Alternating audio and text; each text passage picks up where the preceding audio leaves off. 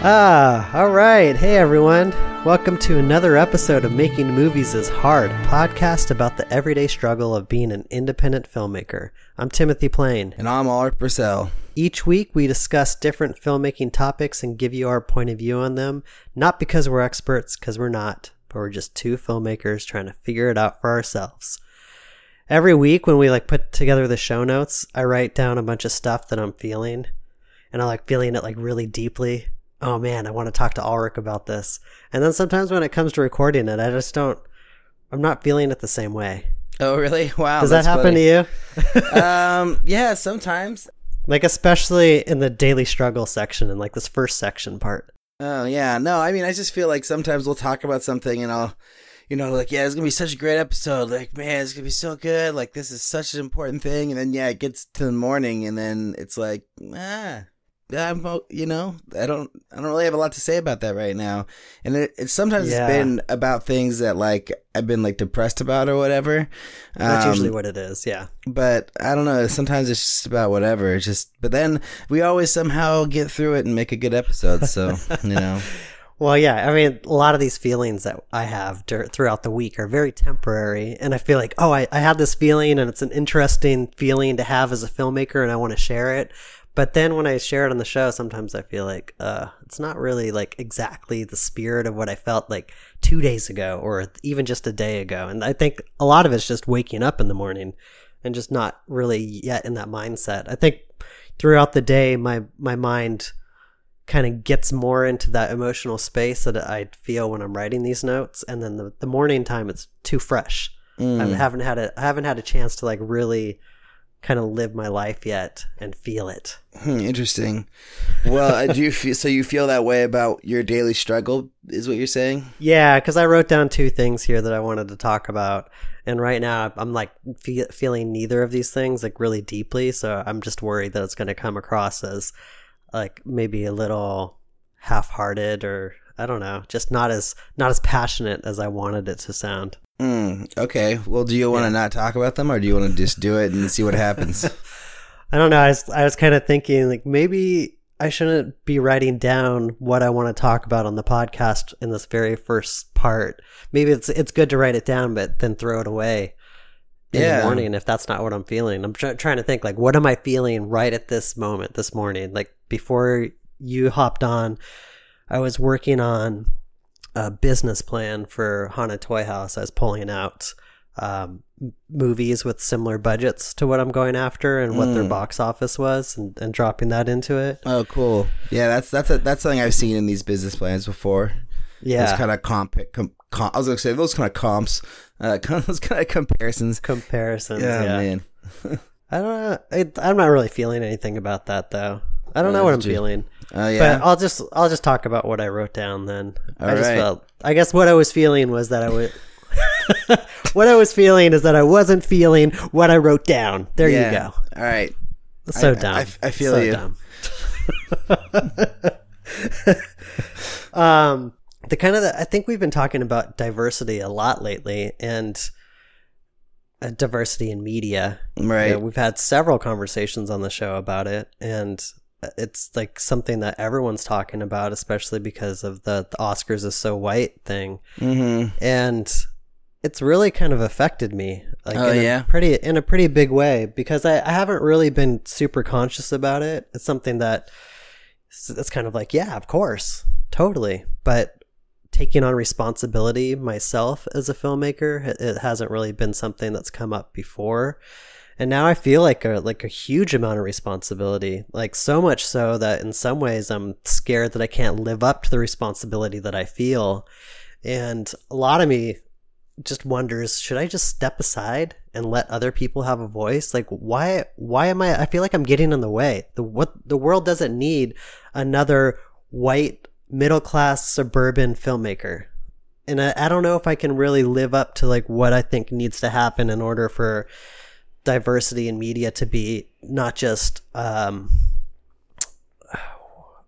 I was watching, I mean, this is kind of going on a tangent for a second, but I'll come back to it. But I was watching Generation X special, and they were talking about like United Colors of Benetton, like showed all these different like races coming together. But there was still like so much racial tension in the United States. And in some ways, it was kind of like people were perpetuating this idealistic view that, yeah, we're all like one people and we're all living together in harmony. But they weren't really getting at the heart of the problem, which is like, yeah, I can make movies and I can cast diverse faces into those roles, but am I really helping at all, or am I just really kind of ignoring the problem and just presenting it in a different way? I think I don't think you're ignoring the problem and presenting it in a different way. I feel like I think that is the problem, right? If the problem is that people think it has to be this big thing, like if you cast, a black person or, a Mexican person or even an Asian person in a lead role, that it has to be like that. Now that it has to be about that. And, I respect that and I understand that and I see why that's important. But I think the bigger issue is, why don't we just cast whoever we want and however we want, no matter what we want, at all times? And then now that going towards something like that kind of feels like true equality, is if you just cast however you feel, and it doesn't matter if your lead is, whatever, yeah, gay, a woman, any other person but a white person. Like it shouldn't matter, right? Yeah. And I feel like that's where my mind's at, is not really like, oh, I gotta tell stories that really, show the life of, the Mexican immigrant who's living in Oakland, and really capture that story, because that's not my story. So I can't really tell that story appropriately. I could probably partner with somebody who's written a movie like that and help bring it to life by directing it. And I feel like I could do a good job at that, but I can't really write that story necessarily, nor should I, right? But what I can do is I can cast whoever I want in any of the roles I want. So I can just, pick a Mexican actor or, a Mexican American actor, throw them in to the lead role of a sci-fi movie that I wrote.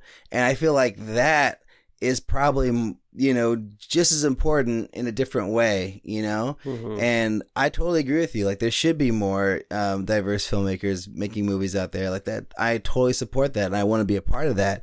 And I, in some ways I have been a part of that, which is really, really wonderful. Not in big ways yet, but in some small ways. And I don't know. I want to continue to do that as like a producer or, whatever. But then I also want to just cast diversely. And I've been thinking about this a lot lately, because I'm going to have a screening at the Grand Lake Theater next week. Mm-hmm. And I'm going to maybe be asked this question. And I don't. It's such a big issue right now, right? And I don't know how to answer it. Like, without. Yeah, for people that don't know, Ulrich's film Brother has two leads that are African American, and then she's in a mixed race relationship. Her boyfriend's white, so that it might come up as like, why did you make that decision? Is there deeper meaning to it? Yeah, and I mean, I've been sort of thinking about it. Like, I just want to, because like my whole thing is, I live in Oakland, and a lot of the people who live here are interracial couples. It's like not just it's mixed up over here, which is wonderful. And so I kind of felt like, even with Strange Thing, that I wanted my lead couple to be a mixed race couple of any kind, but that didn't happen, just due to casting and due to who I found and the different personalities. And so, I was like, okay, well, for the next one, I definitely want to try to make that happen. And then, it kind of like, it's interesting because like I wasn't necessarily even thinking that the brother character would be any specific, nationality of any kind. It's just, I was online looking at clips of comedians. I saw Capone, and then I saw a bit of my brother-in-law, who I based the character on, in Capone, like just in the look and like in the way that he like talked and his jokes. And I was just like, and then I just saw this thing, this like look in his eye that like he wasn't really using to be menacing, but I could see it as a menacing stare, and I was like, that guy would be amazing in this role, you know. So and then he inspired you. Exactly. And then so I just went from there. And then, you know, since he's black, it's like, well, his sister, you know, should also be black because that makes the most sense, right? You know? Right. And so that's kind of how I ended up going in that direction. And that's sort of like how my casting process went. But it's like, it's hard because it's like at one hand, I am like consciously casting minority actors or just non-white actors in roles, but that's just, it's not because I feel like I have to, it's more because I want to, because that's my preference, that's what I want to see more of. Right yeah. Like I'm so that's sick of lens. white. It's your lens of the world, your perspective on what you see around you, and what I love that that's what you want to see in movies, and you even say that, like, you get sick sometimes when you see the casting in certain movies and you're like, I wish they just would have like done something different. Yeah. That's cool. I think that's a very valid point. For me, I think I tend to think of everybody in my head as white. So for me, it's more of like a conscious decision I have to make. Yeah, I don't know. I mean, I think I think of all the options, I guess, you know, like I don't, yeah. I'm trying to do that more. Like, I think definitely, I'm not going to lie, like earlier things I've written, yeah, they've all kind of like been pictured as white in my head. But now when I'm writing, I'm definitely just thinking of it being as like, yeah, that could be whatever. It doesn't have to be anything, you know? And completely. Yeah. Even just being friends with you, I've started thinking that way. And that's awesome. Like, I think it's just sometimes just people taking the step forward and then everyone else kind of sees it and goes, oh, okay, yeah, I mean, that totally works. And I think we get so used to seeing things a certain way that it's really just breaking out of that mold and seeing it being done a different way that makes people realize that it can be done. Yeah, I don't know. This might be a weird thing to say, but like part of me sort of worries that like maybe people are like, I don't know, like what people are reading in by my casting. They're like, oh, you're casting this because, you know, not because you really want to, but because you think it's going to be good for blah, blah, blah, blah, blah. And I don't know. That's not really a nice feeling to have. I mean, maybe I'm probably putting too much weight onto what other people think, you know, but I don't know. I just think I'm going to do what I'm going to do. I think it's awesome. And before I ever talked to you about this stuff, I just felt like that's just kind of what you wanted to do. I didn't feel like you were pandering to an audience or trying to do something different just for different sake. I just felt like I didn't really know your reasons behind it, but I just knew that like that for some reason that's like what you wanted to do. Yeah. Yeah, I don't know. I mean, I just think that I want to work with the best actors possible. And, you know, so far I have been able to work with some fantastic actors who just happen to be black, you know, and it's great. And I love it. And I want to keep on doing that. But I want to work with actors of all different, you know, nationalities. Like, yeah, like, you know, whatever, Korean, Chinese, Japanese, Mexican, Indian.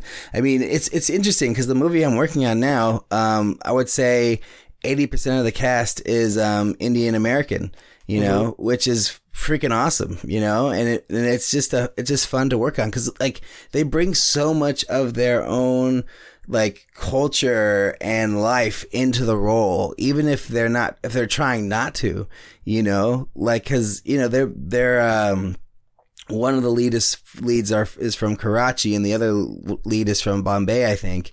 And, you know, they have this way about them that is different than, you know, even, an American, Indian American living here, you know, has. So it's just like it's like this little extra spice that, makes it extra nice, you know? It's just fun. I think it's what makes America the country it is that everyone brings their own stuff with them. Yeah. And I think that's what interests me about this country is that we all come from different backgrounds. Like even my family, my mom's side of the family came from Switzerland. So like I have like this like deep Swiss roots.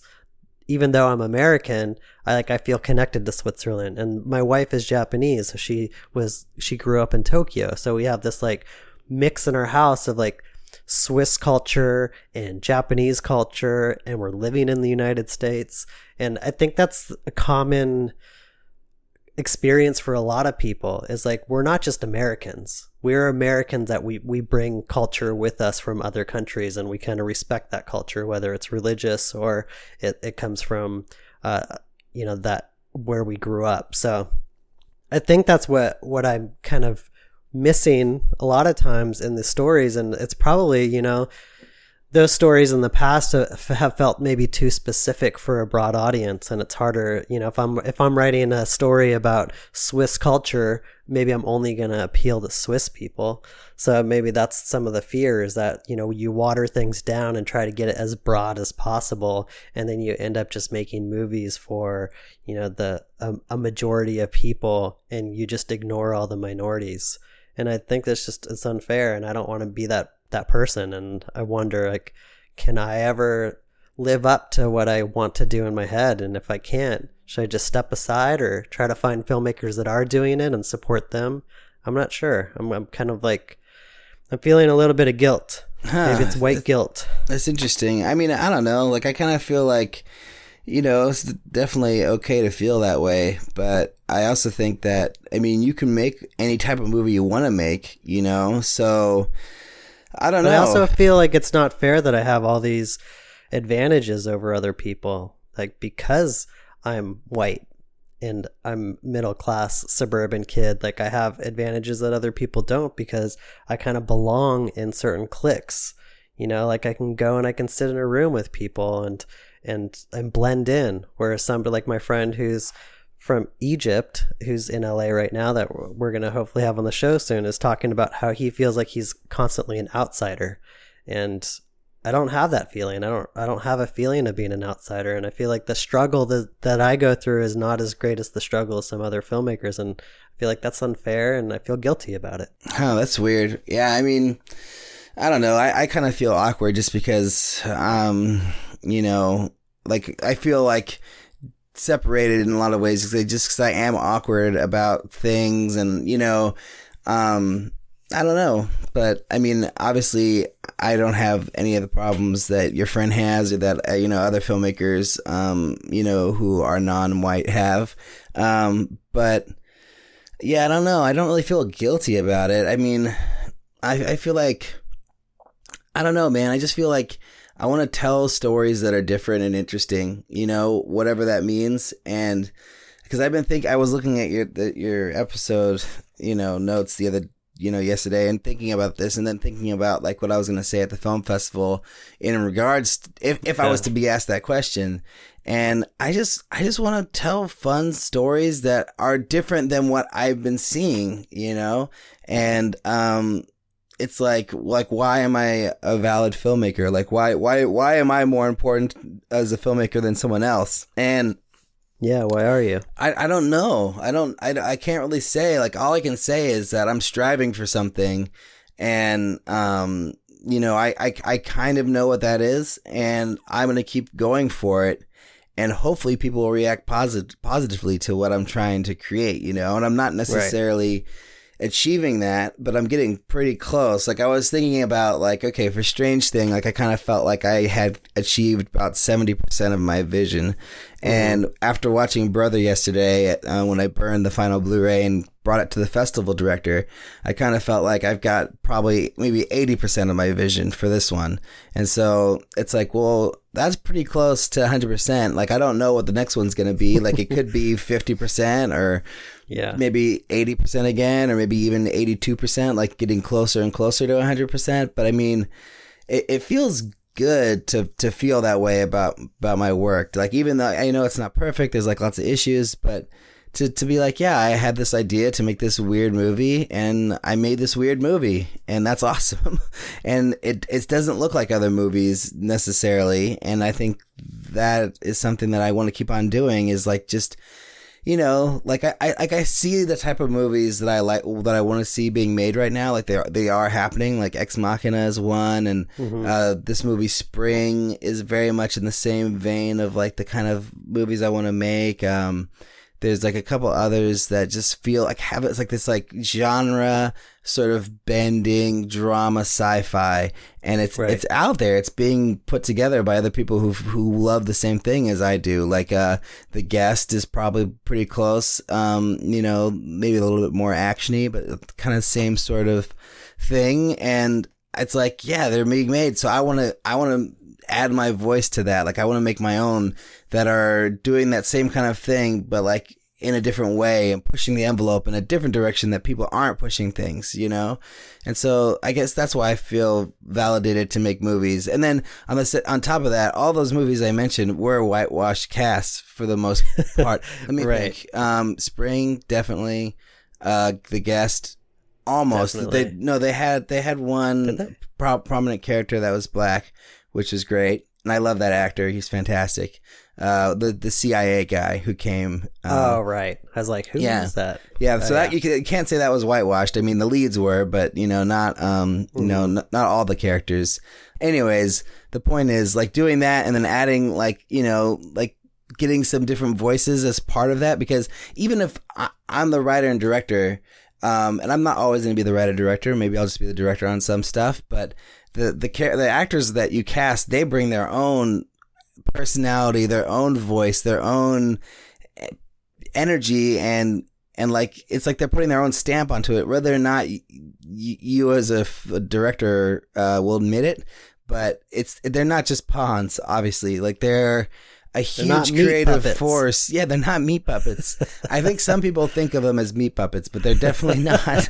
Like, I mean, just, you know, being a part of the Valley, you see how much the actors bring, you know, and they cast it so well because they just take the written word and they just bring it to life in this way that feels real. It feels human, you know, and it feels true to them. And I think that is like the hardest thing to do as an actor, and something that they're doing so well. And so it's just wonderful to be a part of, you know, and just witness it and do my bit to help them do their job, you know? Yeah. Well, I feel like I hogged this section with my white guilt. Is there something else you wanted to talk about? No, I've been so busy and so tired and so overworked lately that I had no time to think, and I was just going to talk about whatever came out. And I feel like, what came out. Yeah, I feel like this conversation was good because I had been thinking about it.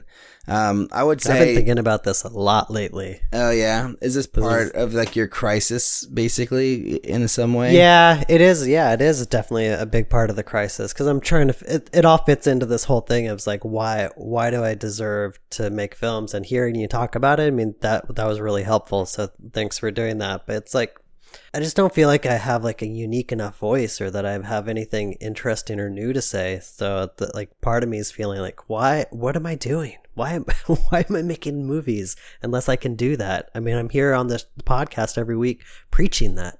So if I'm not practicing what I'm preaching, then what am I doing?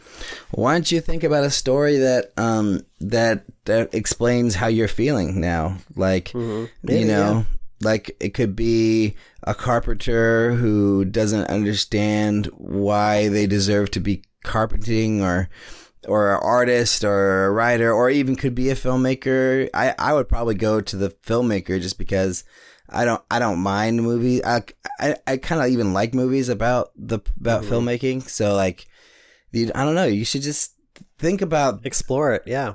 That's what I try to do too, is like when I'm thinking about, like I'm rewriting the alternate or whatever, and like I'm like getting stuck, or like I'm like, oh, why is this here? Like this isn't important to me. It's like, I just think about my life and the things I'm dealing with, like, you know, either with, you know, in my relationships in general, or career wise, or whatever. Like, what am I feeling, and what are my struggles day to day? And then it's like, okay, well, how can I infuse those into the story? Because that's going to make it more real and more full of life, you know? Yeah.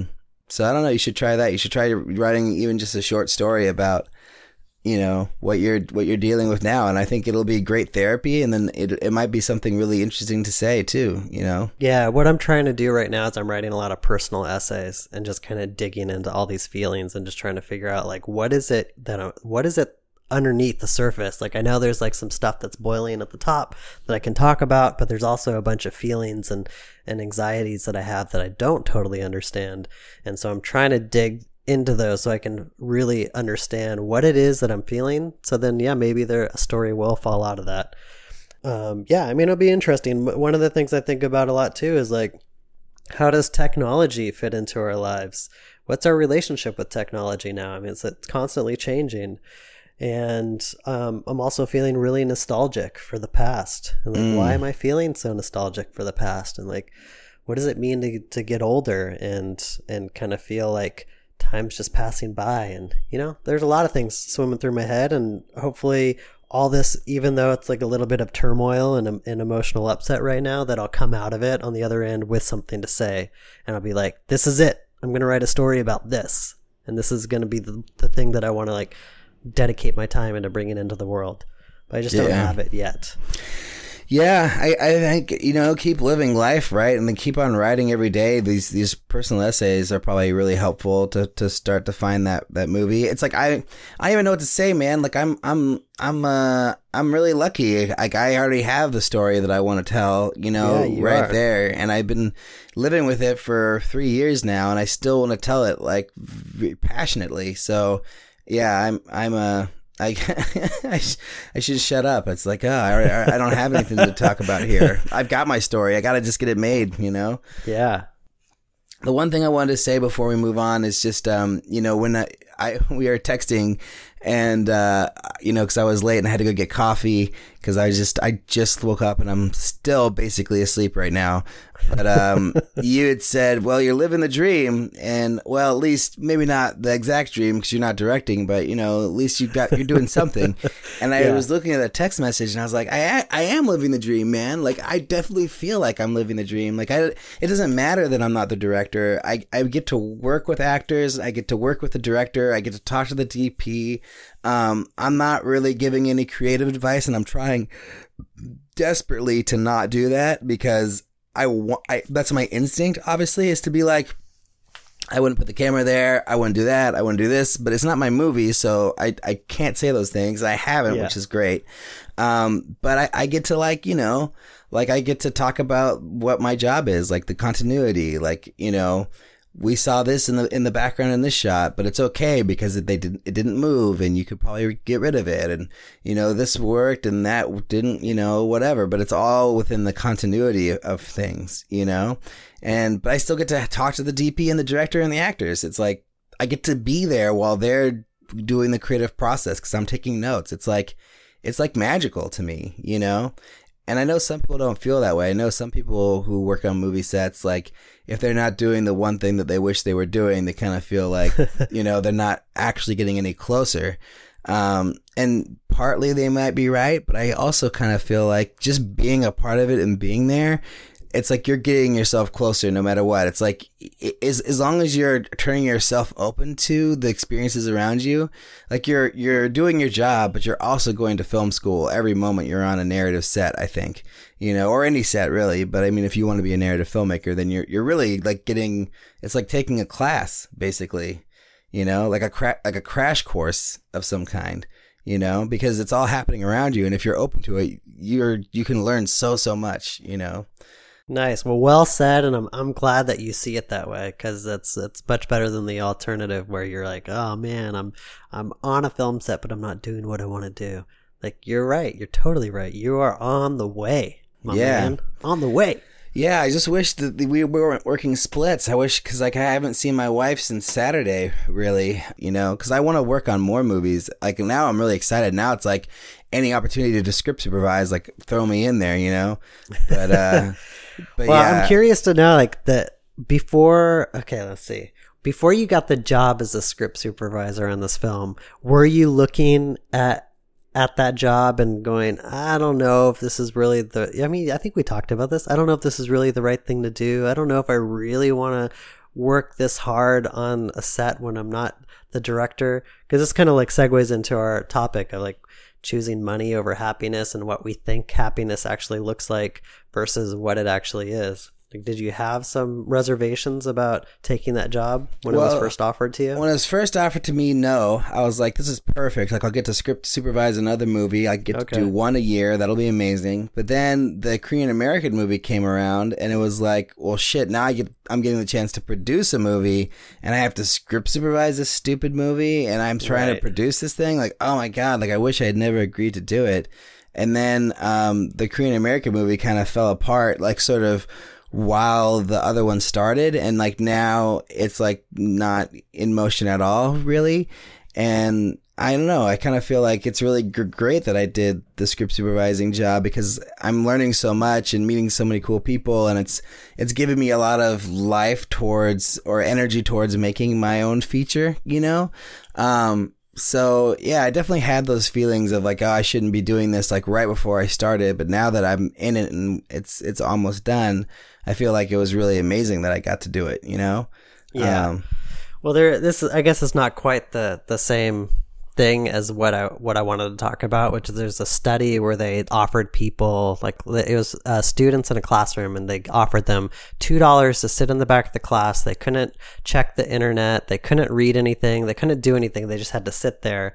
And then they offered the other students an opportunity to sit in the front of the class and solve problems. And a lot of people chose to sit at the back of the class because they thought, you know, it was better to just be bored and not do anything. And I think the guy who started the study used to have a job as like a museum security guard, you know, just standing around and making sure people don't touch the paintings. And he was wondering, like, why do people choose jobs that ultimately end up being really boring? And I think that people overvalue like their hard work. And if they're going to do hard work, they want to be paid more for it. So the people that said they would sit in the front of the class and do problems wanted to be paid more than the people that sat in the back of the class. But at the end of the experiment, the people that worked hard and solved problems were far happier than the people that just sat around doing nothing. And I think that says so much about who we are as humans, that when you're bored, it's so easy to get depressed. But when you're busy, I feel like I'm always so much happier when I'm actually doing something.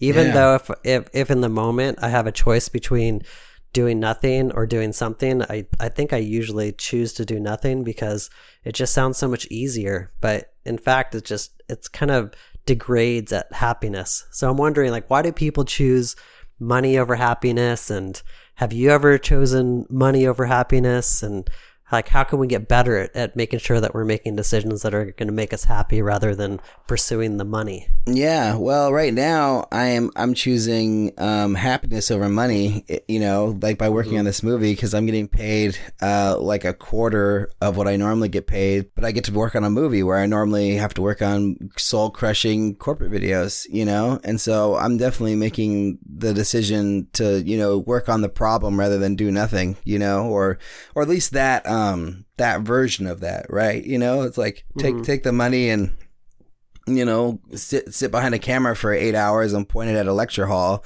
you know, or I get to run around and bust my ass. And there you go. That's like that's a perfect example. Like, do the script supervising thing. But I'd much rather be a script supervisor than manning a video camera in a lecture hall, just because it's just way more fulfilling. It's not even that people knew that they were going to be having more fun by solving problems. They just saw it as extra work. And I think that's kind of the lesson to take away from it, is that sometimes the extra work might seem daunting or unfun when you enter into it, but then when you're actually going to do it, it might be more fun. So maybe the lesson is not to shy away from having to work hard. And that knowing that working hard is going to make you feel more fulfilled. But if you imagine that the alternative is just standing around doing nothing, that sounds attractive from the outside. I think we all kind of dream of like doing nothing and like winning the lottery and doing nothing, but that's probably not going to lead to happiness. Yeah, I would go insane. I can't do nothing. I have to be doing something, you know, and working towards something, you know. And I think as a filmmaker and, I can't really speak to how everyone else lives, but I know how you do it and how I do it. It's like we're making that choice. We're choosing happiness over money by being filmmakers, because we're not getting paid for what we're doing. We're actually paying to do what we want to do. And so I feel like as filmmakers, this is sort of the choice we're making, unless we're not actively living out that dream. And I think there are people who are identify as a filmmaker, but aren't necessarily taking the steps to do this. Like they're like, oh yeah, I want to be a director, it just hasn't, worked out yet. And it's like, cause I ask people all the time, like, oh, have you directed a short film? And, like, yeah, a little thing here, or, oh, I'm working on something, or, I just haven't had time.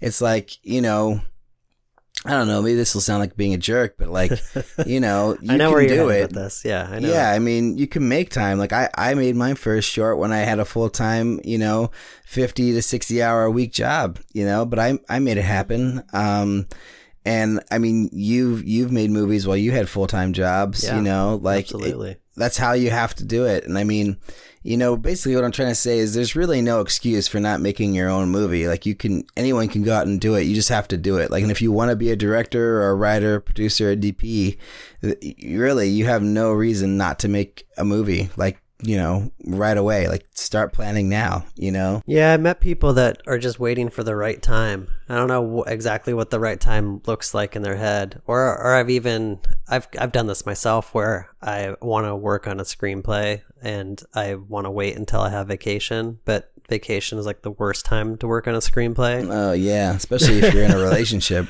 Nothing happens if I wait till vacation to work on something, nothing will happen. So it kind of comes down to like, how bad do you want it? And the people that just talk about it and they have like this dream of what it means to be a filmmaker, or I guess for for me, it was my dream of being a novelist. Like I always thought that just sounded so romantic. Sit down on your typewriter and you write novels. That sounded so cool. But did I ever do it? Well, I wrote one book, but that's it.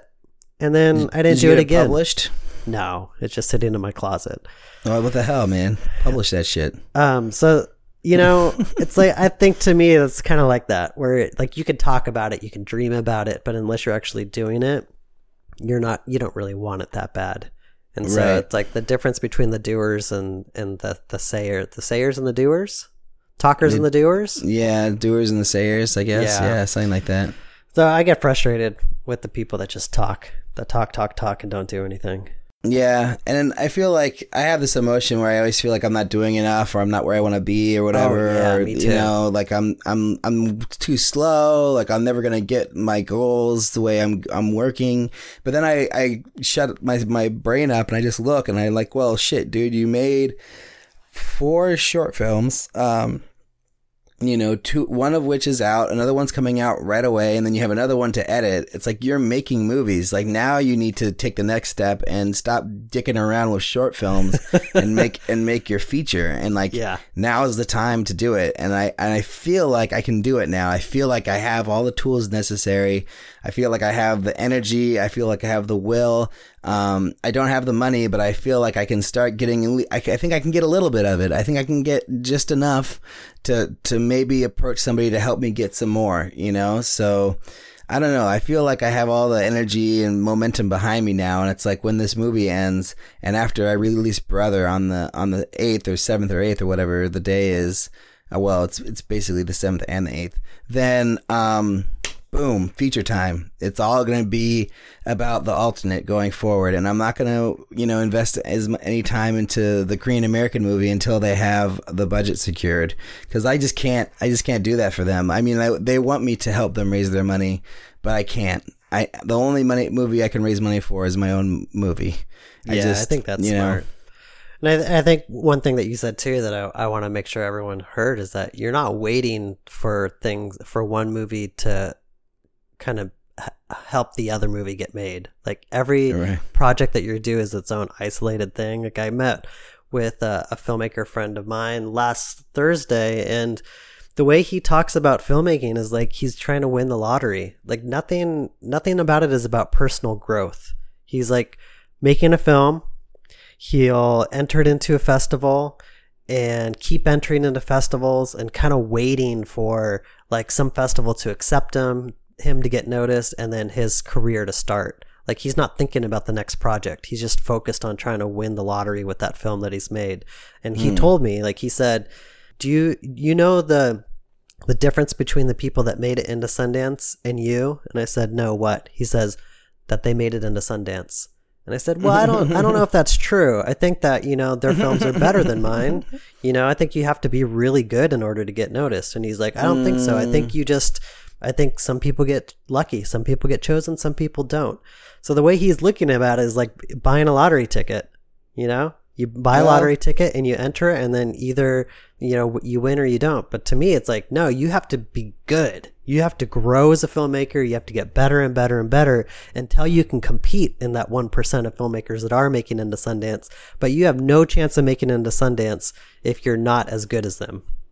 Yeah, I agree. I definitely agree. I also kind of agree with what he's saying. Like, it is a lottery ticket. And it's not, but like, Sundance isn't like, when you say lottery ticket, it literally is the lottery. It's probably the odds of winning a $20 million lottery is the odds of getting into Sundance without any connections, or even greater. And how much does it cost to make that lottery ticket? Like at least $5,000, right? Yeah. You know, or a few $1,000s. So it's like the most expensive lottery ticket ever. And I mean, I think when people talk about that, they're like, the lottery ticket, oh, like, you know, I think in their brains, the chances of actually getting in are way higher than they actually are. Like, they're really low. Like, to get into Sundance is like, it is literally probably like a 1 in a million shot. And like, I know a million people aren't submitting to Sundance, but just think of it that way, because it's probably pretty accurate, you know? Yeah, but I think the other thing is like, it's not a game of chance. Like, what we're doing, filmmaking, is a game of skill. Like, it's like playing poker. If you sit at a table full of like really good poker players, yeah, maybe you have a shot at winning without really knowing anything about it, but you have a much better chance if you actually know the game, know how people play, and are really good at it. So I feel like in order to win at the filmmaking game, you have to be really good at it. Every once in a while, you have that underdog that's never done anything that just kind of gets lucky, but I mean, that's like a 1 in a billion chance. So I don't think anybody should treat this as winning the lottery, and everyone should just treat this as personal growth. And it's like, don't just wait. Like, if Ulrich's sat around waiting for Brother to go win film festivals, to introduce him to investors to go make the alternate, he might be waiting for years and years and years. I love the fact that you're just like, while the Brother's still being released, you're out there trying to get the alternate made. And that's the way it needs to be done. You need to just keep moving. You can't and I made another movie too. You know? Yeah, and you made another movie. Yeah, but I mean, the other thing I was going to say is that like your movie could be perfect. It could be like the best short film ever made. Like the most beautifully shot, the best story. It moves audiences to tears. It is perfect. And it could still not ever get in. Like, not even have a chance of ever getting in. Because, you know, like, I don't really know the ins and outs for sure, but like the Whiplash short that got into Sundance and helped him make the Whiplash thing, I know for a fact that dude didn't just submit and like got lucky. Like because I think J.K. Simmons was in the short version. Is that right? Oh, was he? I'm pretty sure he was. Maybe he wasn't. I don't know. I'm not sure. I'll look it up right now. I have the Blu-ray with the original short on it for Whiplash, so I could just watch it and find out. But but regardless if J.K. Simmons was in it or not, he had connections at Sundance to help him get that movie into Sundance, because he had already made a feature at that point. So this was like he'd already made a feature. He'd already had some pretty good success. I think he played at Tribeca, his first feature, or some prominent film festival.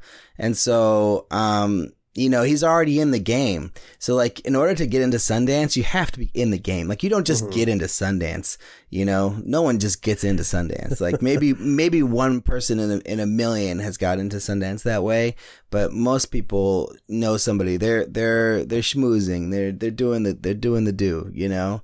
So I just feel like, and I think that's even more true now for even small film festivals, because there's so many people submitting into film festivals. Like, you have to have a connection. You have to know somebody. I mean, that's the only way I got into Oakland International. Strange Thing played there last year. That's the only reason why Brother got in, is because they knew who I was. Not and I the think only reason. And your movie's good. I think because his argument was kind of the same thing, was that if you know somebody, you know, that's kind of the way it happens. It's like, well, okay, let's say that you're friends with Francis Ford Coppola, all right? He's not going to help you out just because he knows you or that you know him. He's going to help you out because he believes that you have something. You still have to be good in that situation. Have to be good. You still have to be good. Regardless, you might not of have to be as good, but you still have to be good. No, you still have to be good. Having to be good is you know, goes without saying. Like, it can't be shoddy. It needs to be at least average, if not above average, in order for those things to matter. So you have to know somebody and you have to be talented. It's like 2 levels, right? Because like I submitted to film festivals that Strange Thing got in, and I didn't get in with Brother too, you know. So it obviously isn't only connections. It's a bunch of different things, you know. But I think even if, or I guess if you don't know somebody and you don't have the connections, that means you have to be that much better to get noticed. You have to be like Steven Spielberg, basically. Yeah. I mean, I think that's that's it. And that's what's frustrating when you're on the outside and you're not really connected, is you're like, oh man, I have to be so good in order to get noticed, because it's not enough to be a competent filmmaker. There's plenty of competent filmmakers. You just go search through all the shorts on YouTube, and there's plenty of great shorts out there. What's the difference between a great short that has 5 million views on it and then the one that gets picked up for a feature film and that director gets whisked off to Hollywood? The connections. Yeah, not much. It's just who he knows or who she knows, you know. I think that's got to be it. I mean, I think people do get lucky, obviously, and people do win that lottery, quote unquote. But I mean, I think it can't be you can't be going into the game thinking that way. Like I was, back before I even made Strange Thing, like there was a part of me where I was like, okay, well, I wrote this one short, and I was like, okay, this is kind of the movie I want to make.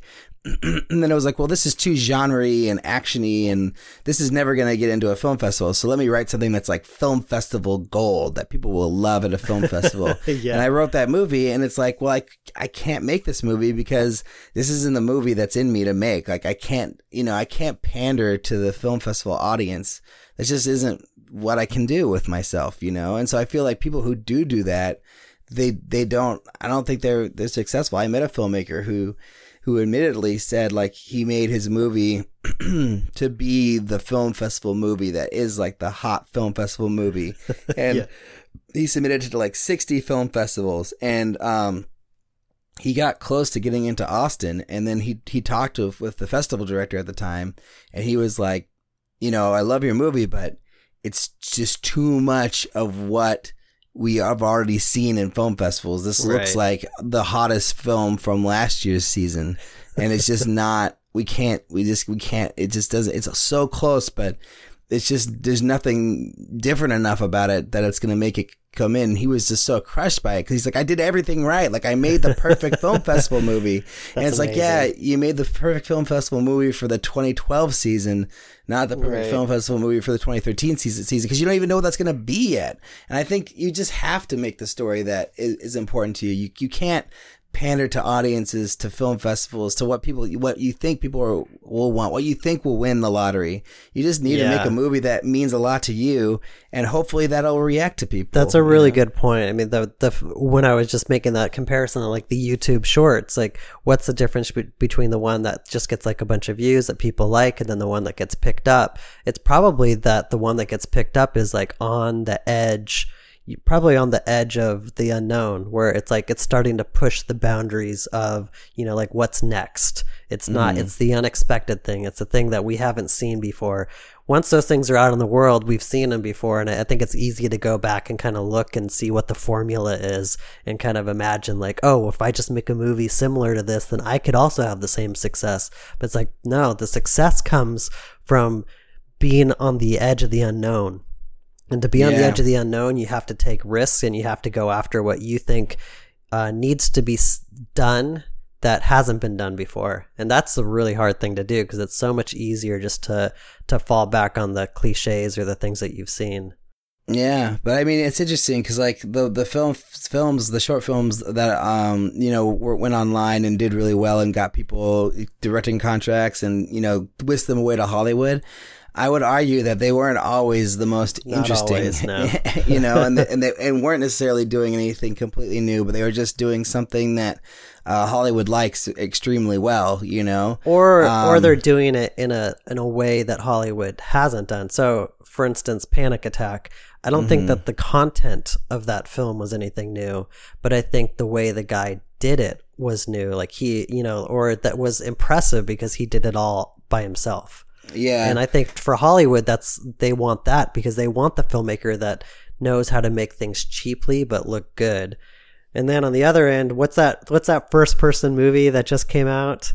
Hardcore Henry. Hardcore Henry. And then that's the example of like somebody trying to like push the boundaries. To me, that gets into like gimmick territory, but I think it's right. kind of a good example of like it hasn't been done before at that level. And I think probably somebody saw that and it's like, well, that's fresh and new. Like, let's go after that. Let's try it.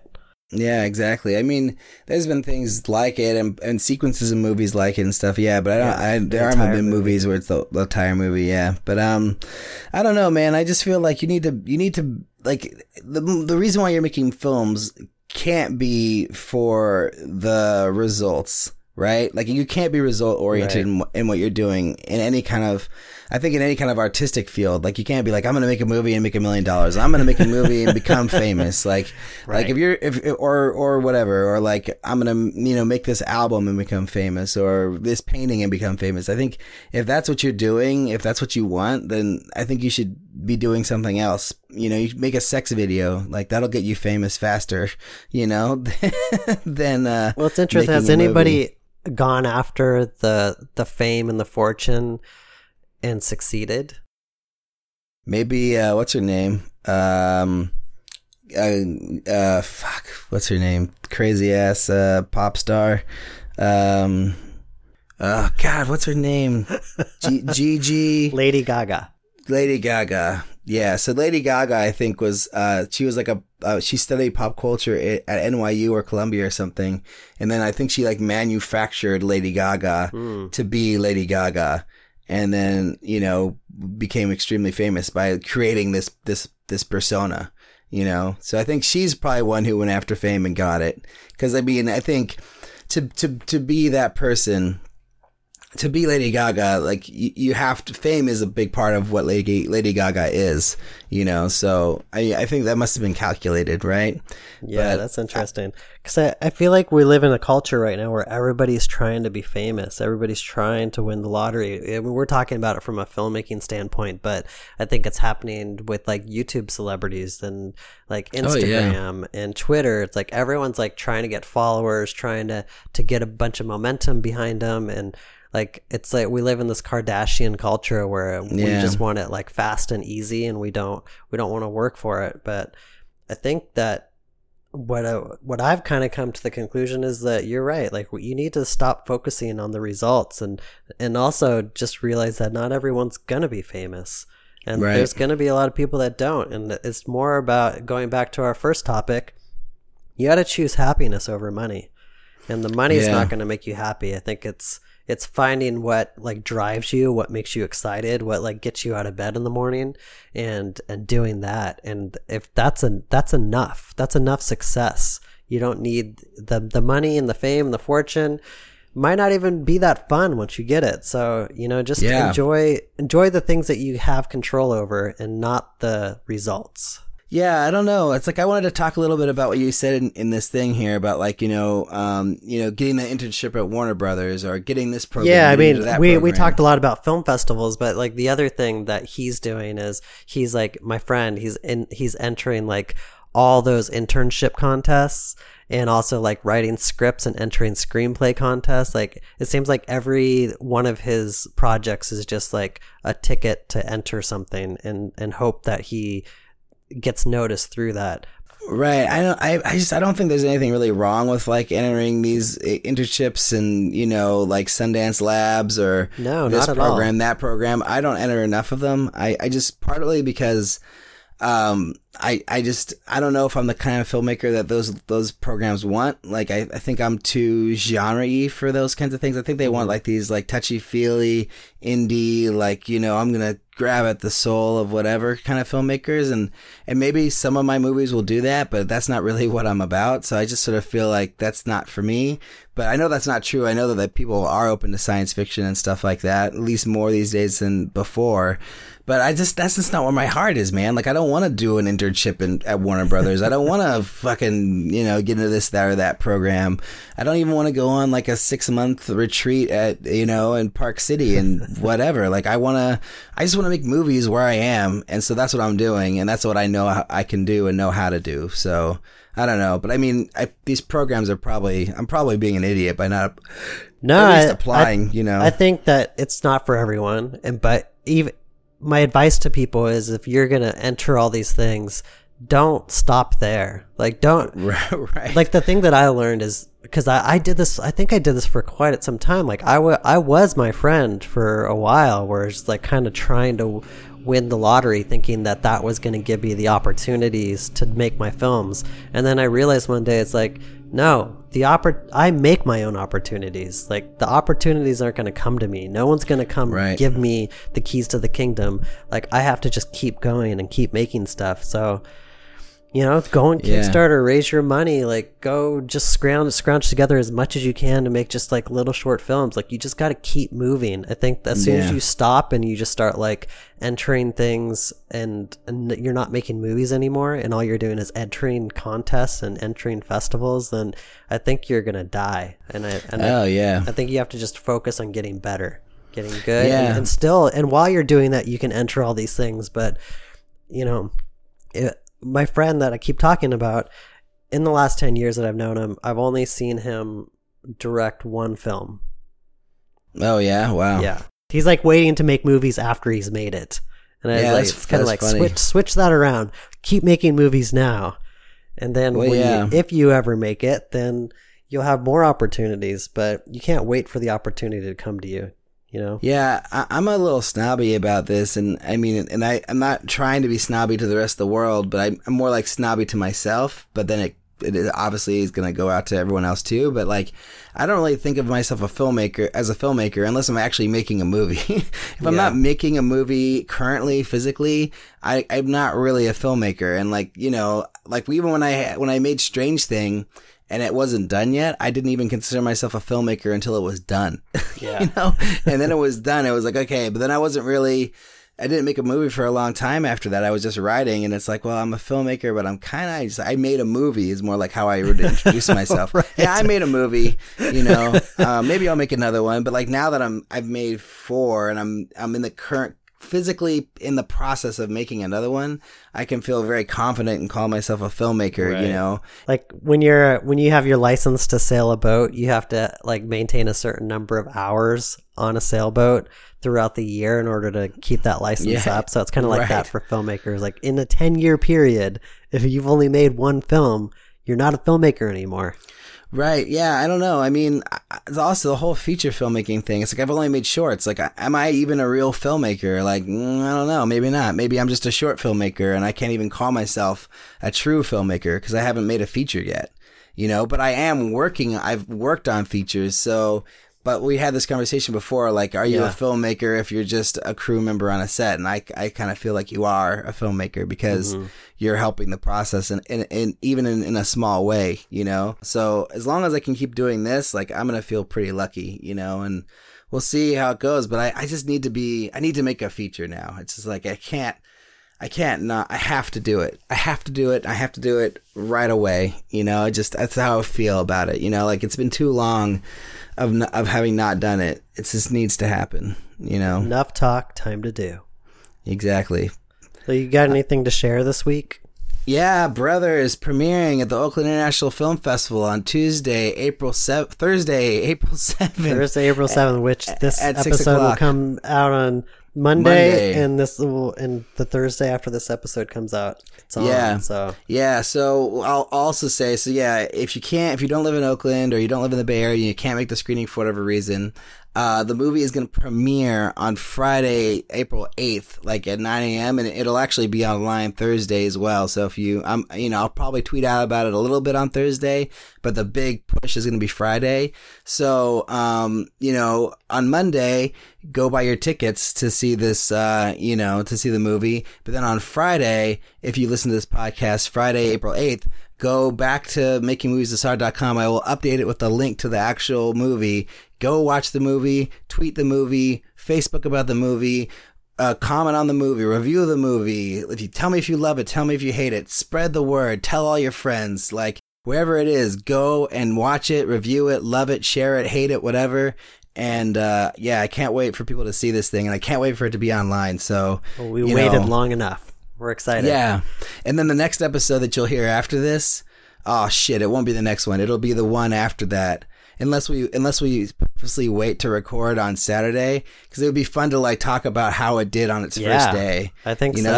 So maybe we should do a Saturday record next week, and then that way, it'll be a tight turnaround for me edit wise. But I have the day off, so if we record first thing Saturday morning, I should be able to edit it together that day, and then